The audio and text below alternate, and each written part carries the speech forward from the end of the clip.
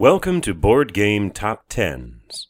For Wednesday, January 23rd, 2013. This is the BGG Page Views edition, a weekly look at trending games on Board Game Geek based on page views. I'm Remy Gibson. Debuting at number 10 is Pandemic from Matt Leacock and published by Z-Man Games. Just 500 page views ahead of it, dropping 4 spots to number 9, is Descent, the second edition, by Adam Sadler, Corey Kineska, and Daniel Clark, and published by Fantasy Flight Games. Only 100 page views ahead of that is a debut at number 8, Alhambra, by Dirk Henn, and published by Queen Games, based strongly on a contest that BGG was running.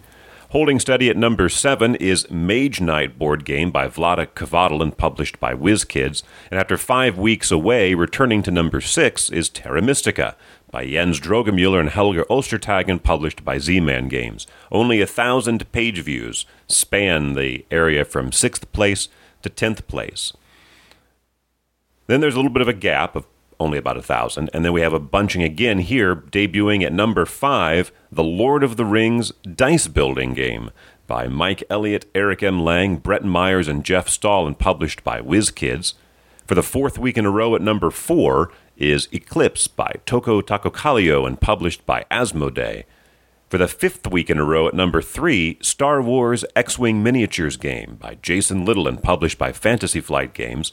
And debuting at number 2, Rivet Wars by Ted Terranova and published by Cool Mini or Not, again benefiting from its current Kickstarter exposure and a contest on BGG.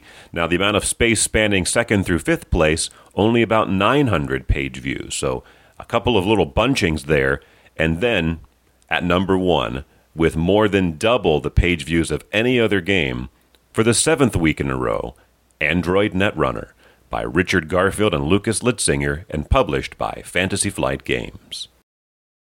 For Wednesday, January 23rd, 2013.